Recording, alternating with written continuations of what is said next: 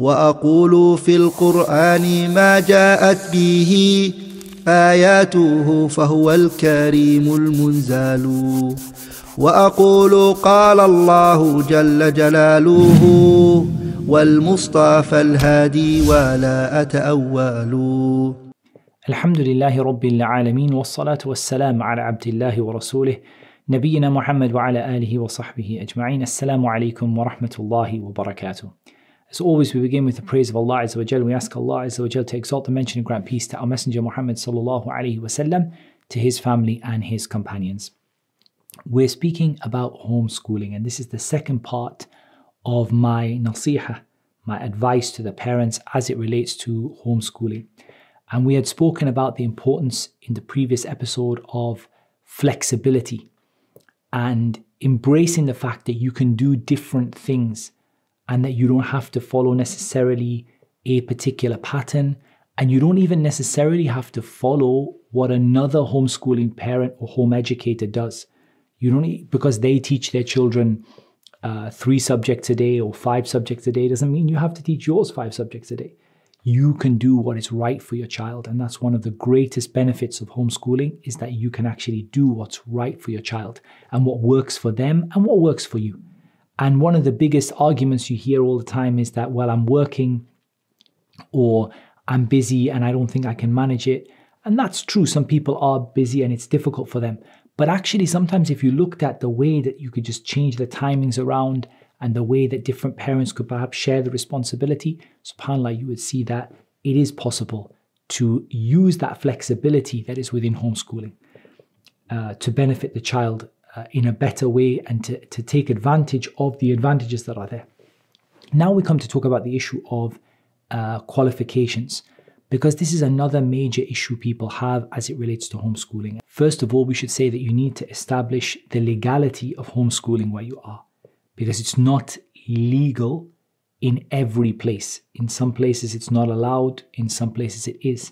But again, in this, I don't recommend that you just follow what people say, but you explore and you go into whether there are alternatives. And I think that there is an ayah, wallahi, that it comes to mind in this regard, and I really feel it's really important to share. And that is the statement of Allah Azza wa Jalla in Surah Al-An'am, ayah number 116. وَإِن تُطِعْ أَكْثَرَ مَنْ فِي الْأَرْضِ يُضِلُّوكَ عَنْ سَبِيلِ اللَّهِ يَتَّبِعُونَ إِلَّا الظَّنَّ وَإِنْهُمْ إِلَّا يَخْرُصُونَ. If you follow most of the people on the earth, they will misguide you away from the path of Allah.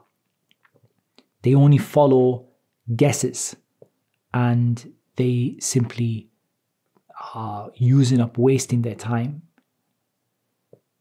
Here, Allah Azza wa Jal tells us the danger of following people blindly. And I believe this is so important as it relates to all aspects of education of your children, and particularly homeschooling. Because for a lot of parents, what happens is you listen to people that say it can't be done. And then you say, okay, it can't be done, for example. Or you follow an exact copy of what someone that you know who is a home educator, what they're doing for their child. But ultimately, just following people without really researching and understanding it is going to take you away from the path of Allah. And it's going to take your children away from the path of Allah as it relates to their education. So I think it's really important that you really look into the issue yourself. Look into alternatives and keep on searching until you find the one that works for you. In some areas, it's not allowed for your child to be outside of the education system. In other places, it is allowed, but they can't get a qualification until they enter that education system. So it might be the case that what you decide to do is to home educate your child for a period of time, and then in the minimum amount that is required, they have to go to the school. It may be that it is allowed, but it has disadvantages to it. For example, the education, the qualification is not recognized by the country because they were homeschooled. This is the case for some people. And if this is the case where you are, what you could look at is it possible for my child to sit their exams abroad or via one of the countries that has a more open sort of outlook towards home education, and indeed many of the Western countries whose qualifications are so highly valued by people in the worldly life, have very open policies when it comes to home education. So these are all things to research, and it's not really the purpose of this episode to talk about those, but it's just interesting to show how you can broaden your horizon. You're told it can't be done, you can't do it. So then you look, you as a parent, you can't just accept that and say, it can't be done, okay, then I'm not gonna do it. Instead, you have to look and say, okay, what are the obstacles? Well, the obstacle is that the certificate isn't recognized. Okay, what are the options for me studying or me encouraging my child to sit their exams? It doesn't even have to be necessarily abroad, since many of these countries offer places where you can sit exams in the same country that you're in, for example.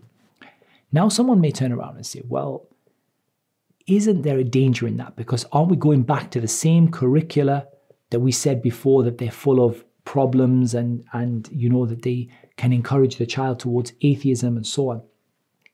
The same curriculum that we were telling people to avoid before. Now, here is where I think that you can really get the advantages of homeschooling, because ultimately you're not going to reinvent the wheel. And we're not going to say for you to completely formulate your own curriculum. But what we would suggest, the easiest way to do, is to choose the best curriculum for your child in terms of the existing curricula that exist. And those could be from a Muslim country. They could also be from a non-Muslim country. It might be because that's the exam you want the child to take in the end. For example, I want my child to take exams according to the British examination standard, and therefore I'm going to teach them according to the British curriculum, for example. But doing that doesn't mean you have to accept all of the falsehood and the evil that contains. Instead, you as a homeschool parent, you as a home educator, you can take that material and filter it. First of all, a lot of the stuff that is really bad in it is optional anyway. It's not even part of the core curriculum.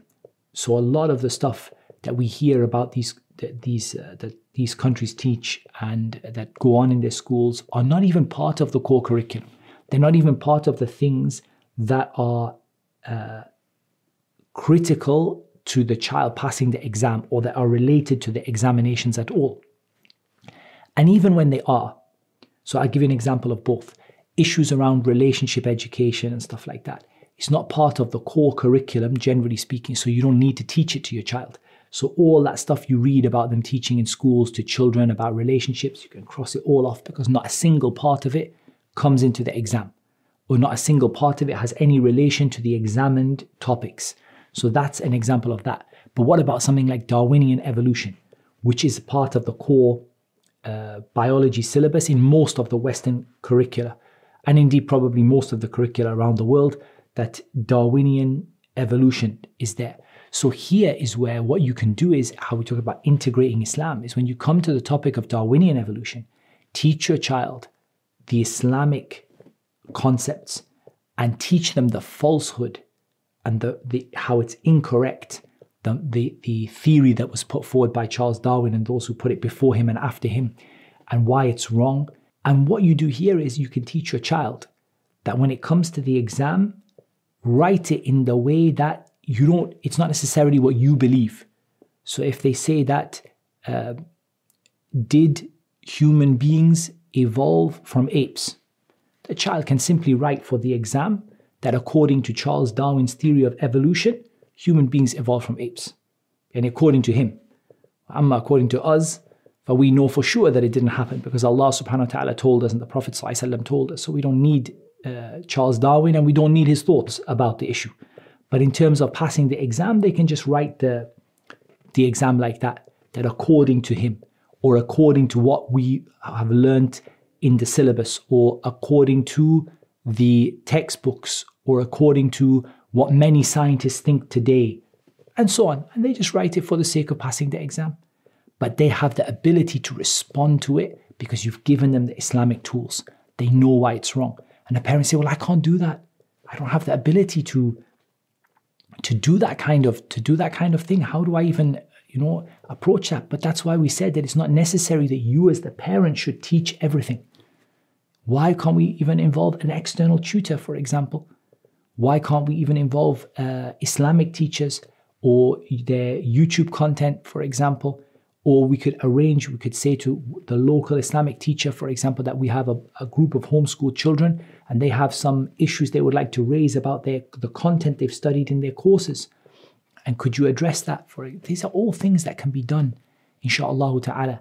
And they're not, inshallah, difficult to arrange when a person has the himmah, when they have the high aspirations and they have the motivation to be able to do it.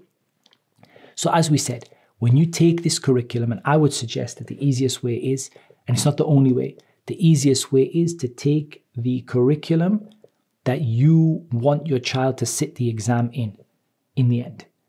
And to remove from that curriculum anything un-Islamic which is not part of the examination. Just remove it from the curriculum completely. As for what is part of the curriculum and is un-Islamic and you need it for the exam, teach your children why it's wrong, teach them the Islamic understanding and give them the evidences for it, and really give your time and attention to teach them that. So that inshallah when they come to the exam, they're aware, that such a thing exists, but they don't let it settle in them. And this is the same for if your child goes to school. The same thing if your child goes to a regular school, exactly the same thing. They're going to come to a point in biology, except in regular school, it's probably going to be more because all of that non-core content, the content which is un-Islamic, which you can't get rid of, which the school teaches, you have to do the same thing.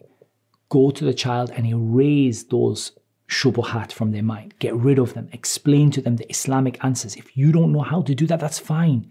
Nobody's requiring necessarily said fardu kifaya, generally the answers to all these details and the response to the shubuhat. This is a collective obligation.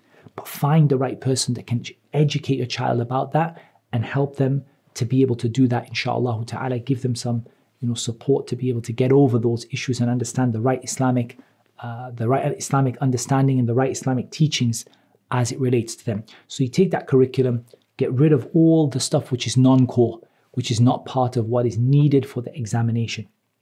And here also you can be really, really flexible as it relates to your child in terms of the extra subjects you want to add on. You want to add on Arabic in there? Why not? Maybe they could even take that Arabic as an exam formally, because even though you're teaching them Arabic for the purpose of the Quran, the Sunnah, and so on, alhamdulillah, it's a beautiful thing. But on top of that, in addition to that as well, you also have the added advantage that you may be able to even send your child to take a regular exam on that topic, like a regular state-based exam on that topic, and they could get a qualification from it as well, which is one more qualification, alhamdulillah. So you can add in there. When it comes to things like history, just because the syllabus stops at the history of Britain from 1066 until 1945 doesn't mean that you have to stop there. Doesn't mean that you can't have extra lessons talking about Islamic history and bringing in your Islamic content in there.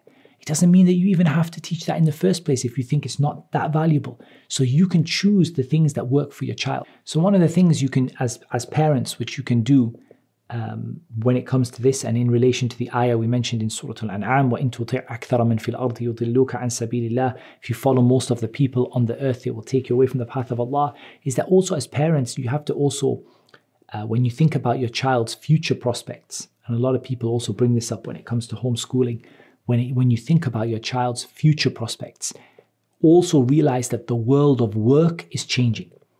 And before, so for example, some parents might say, without a degree, my child cannot possibly be successful. They won't even be able to get a job. A degree is a necessity, they might say. But we might say to them, and again, every country is different, but we might say to them, that might have been the case when you came into the world of work. But that doesn't have to be the case now. And in fact, what we see now is we see that the whole world of work is changing. The kind of jobs people have is changing. The way people change careers is different. The kind of jobs that are up and coming, that have great potential in them, are also different as well. So not necessarily just picking the standard subjects that everybody goes with, although I'm sure there is a core of sort of, usually people talk about English, maths and science or whatever, that's the sort of most important in terms of that. But what you add on and what you give them in terms of extra information, you've got to look at where you think the world of work will be, inshallah, in 10 years' time, in 15 years' time, in 20 years' time. So you look forward and you see, okay, we see that, for example, these kind of skills are very much in demand and are going to be in demand. And inshallah, we're going to encourage our children to do that. And there's no reason why you can't do that. And then you can either look to get a qualification in it, or you can leave it without a qualification, and maybe in the future they could get a professional qualification in that particular subject. It's also important to broaden your horizons beyond just traditional subjects that are, traditional education in that way. But what we want to show is that what you need to do is to look at where the gaps might be and give your children the different experiences of all of those different things.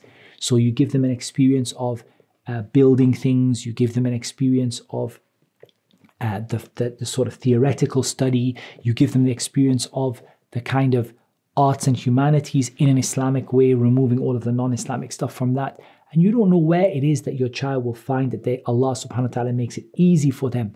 And Allah subhanahu wa ta'ala gives them an inspiration and motivation in that particular field. So there's nothing wrong with giving your child, and I think as a home educator, you have the ability to give your children a far wider range of experiences, doing many, many different things, and giving them the chance to experience those different things and letting them, see where they have the greatest ability and where they have the greatest inclination and motivation towards it. And of course, integrating the Islamic education, we've already spoken about putting a roadmap together for your child's Islamic education. So likewise, putting a roadmap together for your child's worldly education, but doing that in such a way that you look at your circumstances, you look at the qualifications you want, you look at the jobs and the environment and where the trends are going, and you try to give your child a wide range of experiences, and you try to remove as much of the haram content as possible. And where the haram content does remain, you challenge it, you explain it, and you refute it. So that's kind of an overview, if you like. So let's get into some specifics now. Let's talk about how we actually handle this as parents, because we're just one person, two people. How do we actually manage all of this information and all of this knowledge? And as we said, I just want you to again appreciate the flexibility. There's nothing wrong with bringing in a tutor. There's nothing wrong with sending your child to a particular class for a particular subject. If you as a parent have determined that that's the most effective way and the best way in terms of fearing Allah as much as you can, and also achieving what your goals are in terms of their Islamic achievement and what they need from the worldly life. So at the end of the day, there's nothing wrong with having that flexibility. But how do you go about it? So as we said, I think that it doesn't hurt to be broadly guided by a standard curriculum which is well accepted in the country where you are based. So it might be, for example, if someone is based in the UK, say we want to follow the British curriculum, and doesn't mean that we have to follow it letter by letter, but we're just going to use that as a rough guide of where our child should be at each stage in development. And we're going to be quite happy to go off on a tangent and to delete things and get rid of things, but we're just going to use it as so that we don't have to reinvent the wheel. It may be that you choose a different country curriculum to the one that you are living in, because it may have advantages. You may feel that it better supports the nature of your child and the style, the way that your child learns. It may be that you feel that your child learns better through projects, and there are certain countries whose curricula are project-based more than they are, sort of based on the learning the theories and things like that. So those project-based learning is a big thing, and some people would rather do that. So they say, well, I'm going to get my child to study through this route because of that. But that's a guide.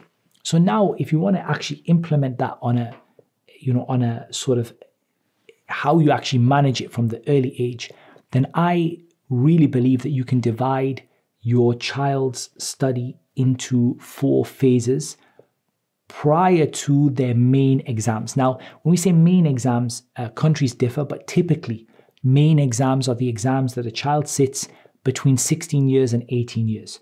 In the UK, that could be GCSEs and potentially A-levels. In other countries, everyone has something different, but most countries have some sort of standard exam which is mandatory or somewhat mandatory, which takes place between 16 and 18 years old, the high school exams, or the exams prior to going to university or college. So talking about this, I would typically divide your child's education into 4 phases. You don't have to, because remember, it's all about flexibility. If you want to divide it into 10, you can. If you want to divide it into 2, you can. But I'm just giving you some nasiha that what worked for me is to divide it into 4 phases. The first phase is the preschool phase. The preschool phase.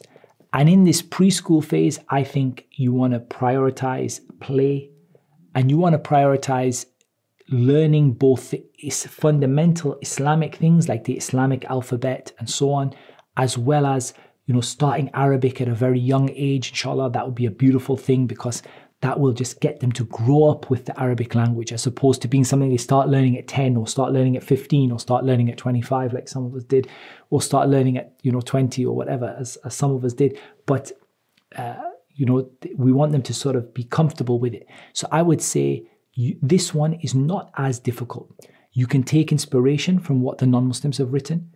If you want to look at some of the non-Muslim books that have been written about teaching your children at that age, at the preschool age, you can look into it. But a lot of preschool is a combination of 2 things. It's a combination of learning through play, having lots of different experiences, and also preparing them for what they will need in the first year of school. So it's a good idea to have your eye on the first year of school, what the kind of things they would need, but don't marginalize Islam here.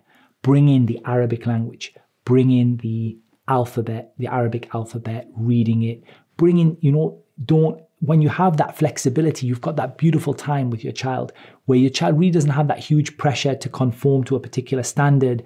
You have a chance to actually bring Islam in there. Should you send your child to an Islamic nursery? Perhaps. There might be some Islamic nurseries that are excellent, that do a great job of that. Every place is different. Every country is different. So you look at what you have the options for, and you make a decision about whether that's beneficial or not for you there.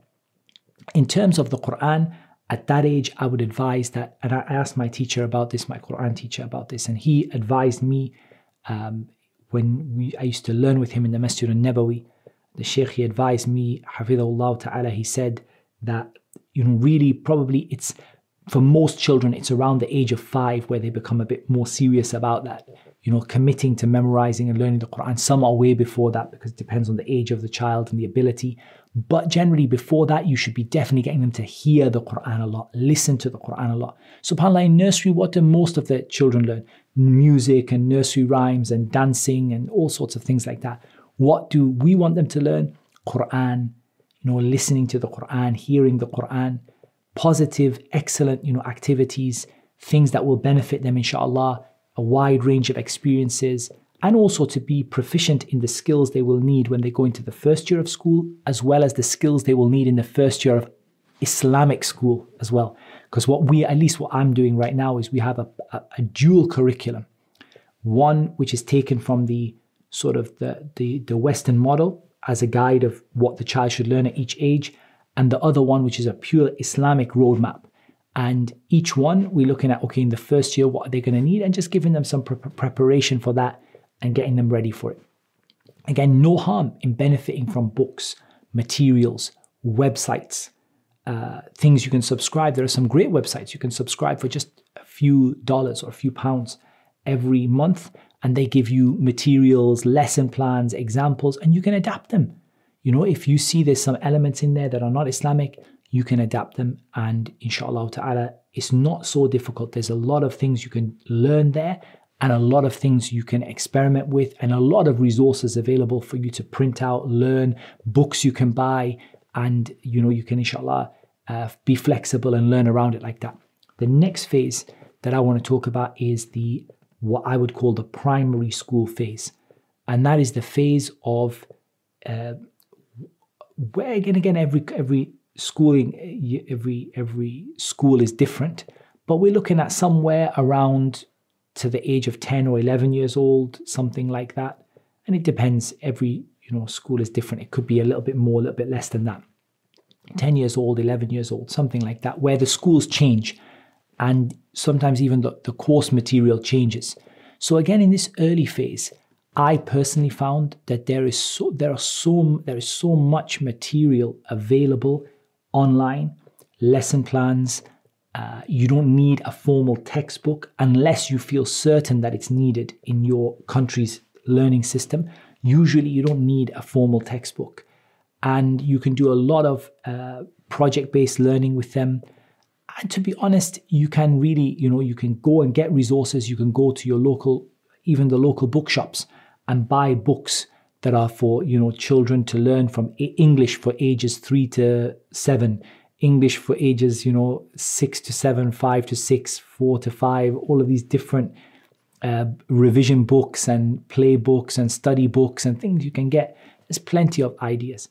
There's so many ideas online. There are websites just dedicated to providing teaching resources, and many teachers use them. Many teachers in school, even for their lesson plans, use certain, big websites that they download resources from and lesson plans from and worksheets from. As a home educator, you can do exactly the same. Add to that all of the resources from other home educators. And honestly, I don't think that the primary level is that difficult. At that primary level, what you're really looking at is to make sure your child is at least maintaining average as it relates to the standards that are expected. And that's where the curriculum comes in.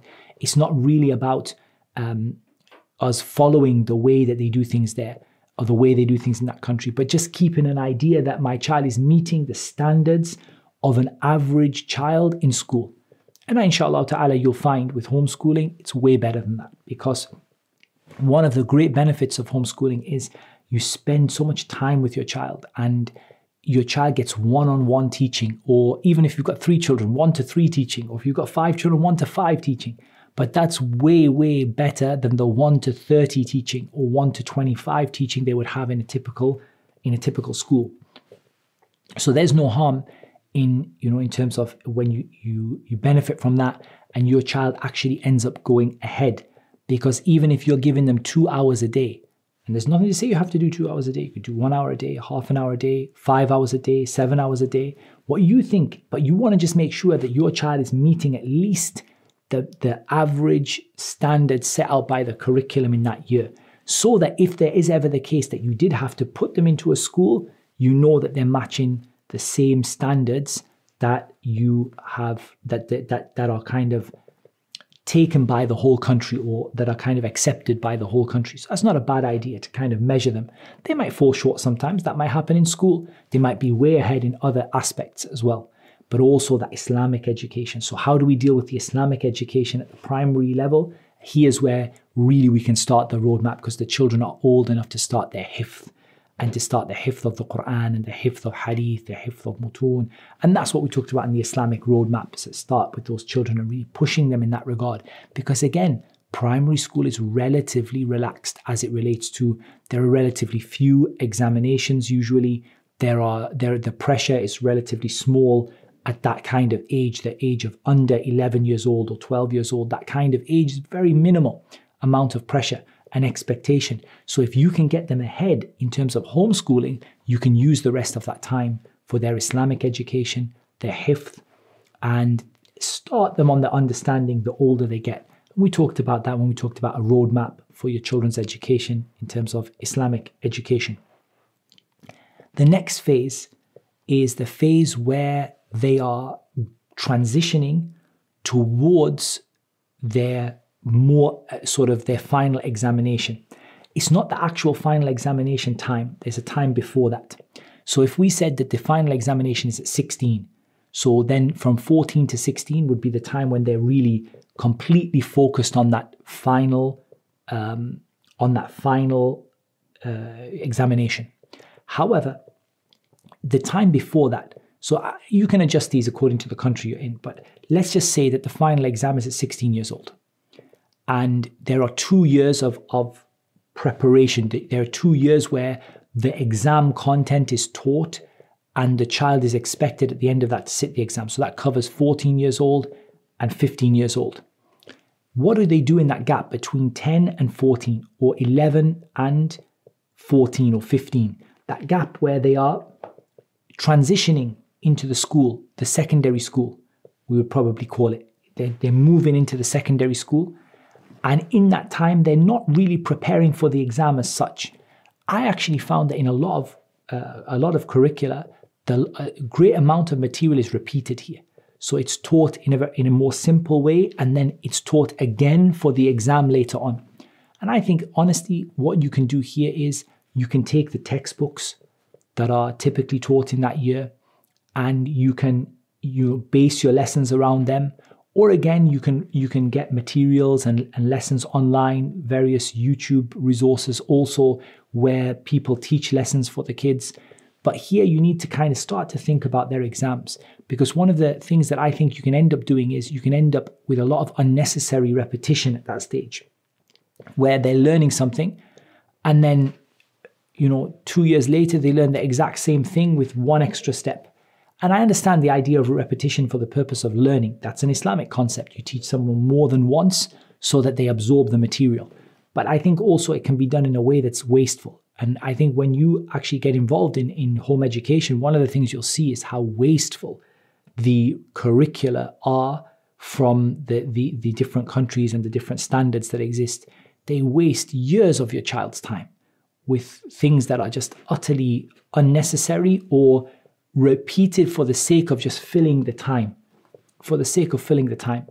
And I'm sure that there are, educators and people who wrote those things that have reasons for that. But practically, when you look at it, you think that, to be honest, what says that my child can't understand that at that age? If they can understand it, and I understand that in school, the reason this is done is because you have to go with the average child. But if your child is doing better than that, then there's no reason why you should restrict them. And in this, I would even advise taking exams early if they can, because there's many situations where as a home educator, your child can sit their exams early or stagger their exams, space their exams out over 2 or even 3 years instead of taking them all at one time, because there's nothing to stop you doing that usually in many systems. So here, I would say don't waste time in this gap between 10 years old and 15 years old or 14 years old. Don't waste that time with things that are unnecessary. Get them into the material, but according to, the ability that they have. They don't have to push it all the way. Like if there's a grade from, let's say, for example, there's a grade from 5 to 9, with 9 being the best and 5 being kind of an average. If they, at the age of 11 or 12 years old, are at the level where they've covered the material for a 5, then inshallah, over time, you can push them a little bit every time up, push them up a bit further, inshallah. And ultimately, you're going to have to look at your own child in that. You're going to look at your own child. You're going to look at where they are, what they're managing, what they're comfortable with. If you have to delay their exams 2 years, what's the harm in that? If your child is struggling, or your child's not really getting the idea, or you want to give a little more time to the Islamic stuff, what's to say that you can't just delay those examinations 2 years or a year? Who said that you have to take them at exactly that year? Unless it's legally mandated, which in some countries it is. You can't avoid that in some countries. But in the vast majority of situations, it's not legally binding for the child to take that exam on that particular day. Rather, they could take it before, they could take it after. So now we move on to the last phase, which is just before the exam, the year before or the 2 years before the exam. And here, I believe that in this case, one of the best techniques, it's not the only technique, is instead of you going through textbooks, go through exam papers. Because the textbooks, you moved it, if that makes sense. You moved the textbooks earlier. So the stuff that they would do in the textbook for a 16-year-old, you maybe covered it when they were 14 or 15. And that might sound really difficult, but in homeschooling, it's not, because they have way, way more productivity than they would in school, generally speaking. So you've kind of moved the textbooks back forward a little bit, and you left that time at the end for practicing to fit the exam. In other words, giving the child the skills they need to sit that exam. And that's what all or many of the very top schools and the private schools do. They train their kids specifically how to pass that exam. So they teach them ways to do things quickly, techniques for doing well in the exam, questions that come the most frequently, and they give them lots and lots of practice, past papers and things like that. Again, all of these are available online. Usually, if your child is registered at an exam center, even the exam center will be helpful and give you exam papers and things like that to do. There are archives online. There are even online services where you can pay and they can give you the exams in an electronic format and the child can take them and somebody can mark them. There are so many things that are available out there. But I think you transition towards the exam. And this is where we talk about that flexibility as it relates to when the child takes the exam. For example, you might find that the exam time is once a year, twice a year, or in some countries, even 3 times a year that they can sit exams. And you can stagger them. So you could give them an exam at 14 years old in the subject they're doing best in, an exam at 14 and a half years old in the next one, an exam at 15 years old in the subject that they are 2 subjects they're doing well in at that point, and so on. Or you could delay all the exams until they're 17 instead of 16. Or you can do any combination of the two, including the Islamic exams. And we want to encourage people as it relates to the Islamic stuff and the Islamic roadmap, that also the person gives an attention to Islamic, to doing really well Islamically. And that could be like an ijazah, for example, that the child gets an ijazah, for example, in the Quran, an ijazah in a certain book, because this is our Islamic tradition. And it's not nice to give up our Islamic traditions. SubhanAllah, we have an Islamic tradition that you study a book and you study it from a teacher, and the teacher gives you an ijazah, a permission in this book that you have studied it from them and you've taken it from them, and that becomes like a qualification to you. And that's so valuable if it's possible to get it for the child as well. So integrating that into their whole environment. What you'll find, inshallah, is that the Islamic side supports the other side, the worldly sciences. And even the worldly sciences, to a certain extent, some of the study skills could also support the study that you do in your Islamic studies as well. So the child, develops in that way, inshallah. Again, this has been a very, very brief discussion. And to be honest, I could probably do a whole series on this, which would just be called home educating. But it's not really the place for it in terms of the Muslim family. I just wanted to touch upon and inspire people that it is possible. It doesn't matter if you have to bring in a tutor. And subhanAllah, sometimes people talk about money, and in reality, you might find homeschooling is significantly cheaper than sending your child to school, even in countries where the education system is free. SubhanAllah, the amount of money you save on not having to buy their school uniforms and textbooks and all this type of stuff, or paying school fees or school transport or whatever it might be, it's more than enough for you to be able to pay for things like a tutor if they need some extra help in something. And you're giving that priority to the Islamic education, as well as giving them what they need in the worldly sciences. SubhanAllah, you can see children, and we've seen examples, homeschooled children going on to top universities. And I'm not saying university is a great idea at all, but the point is that their home education didn't stop them being accepted into top universities and getting jobs in very, very, which require a very high standard of education. There's no reason why a homeschooled child should be any less than a child that has the best education in the best private school in the country. And in fact, you should be able to find that it's even easier to achieve that for your child in terms of home education, along with the flexibility and along with having that relationship with your child. And ultimately, I think I'll finish with this point, inshallah ta'ala, that one of the best things you can get out of home education is building that relationship with your child. You know what they're studying. They come to you, you see when certain non-Islamic elements come in, you can challenge those. And also you feel like you really did the tarbiyah that was obligatory upon you. You feel like, I actually did my job. I actually educated my child or gave them an education. And there's no reason why you should involve other people in that. Teachers, tutors, Islamic societies, even schools. Because you might find in some countries you need to put your child in school for a year. Maybe your circumstances are such that you need to put your child in school for a year. But I think if you do this right and you really think about it and you're creative and you seek the help of Allah Azza wa Jal, ihris ala ma yanfa'uk wasta'in billah wa la ta'jiz.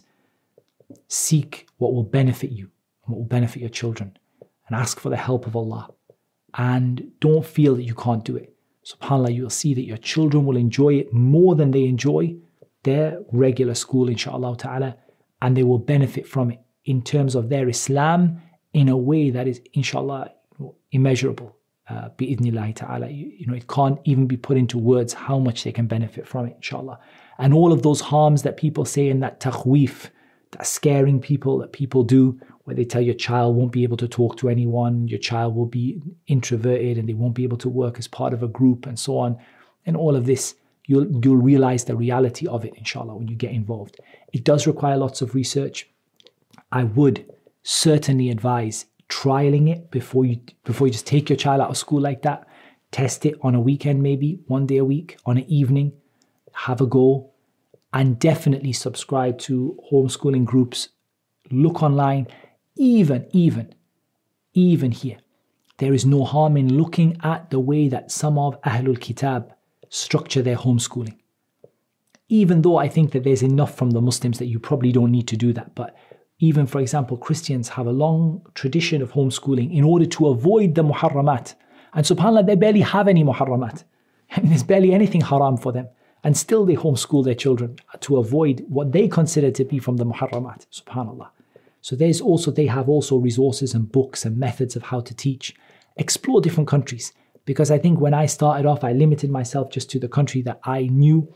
And I found that there were actually better systems in other countries. So inshallah, explore what's available, get books, read. At the end of the day, it's not going to hurt you anything. If anything, it will benefit you. And like I said, don't feel that it's only that you have to homeschool your child full time. There are so many other options, halfway options that you can do so that you can at least say, I feared Allah as much as I could. Fattaqullaha mastata'tum. I did the best that I could with regard to my children. That's all we have time for on the topic of homeschooling. We're going to be talking, and that actually brings us to a conclusion on the topic of tarbiyah in general. And inshallah ta'ala, we're going to be talking about other rights of the child in the next episode, inshallah, because there's more than enough we've talked about education now. For certain, it didn't cover everything, and there's a lot more to be said. But inshallah ta'ala, it could just be something just to give people a bit of inspiration, and others can inshallah take on that responsibility to help people to be able to do that. And Allah Azza wa Jalla knows best. Wassalatu wassalam ala nabina Muhammad wa ala alihi wa sahbihi ajma'in. Assalamu alaikum. If you're enjoying these videos and you'd like to keep up to date with all of the courses we're going to be running, make sure you head over to amauathome.com.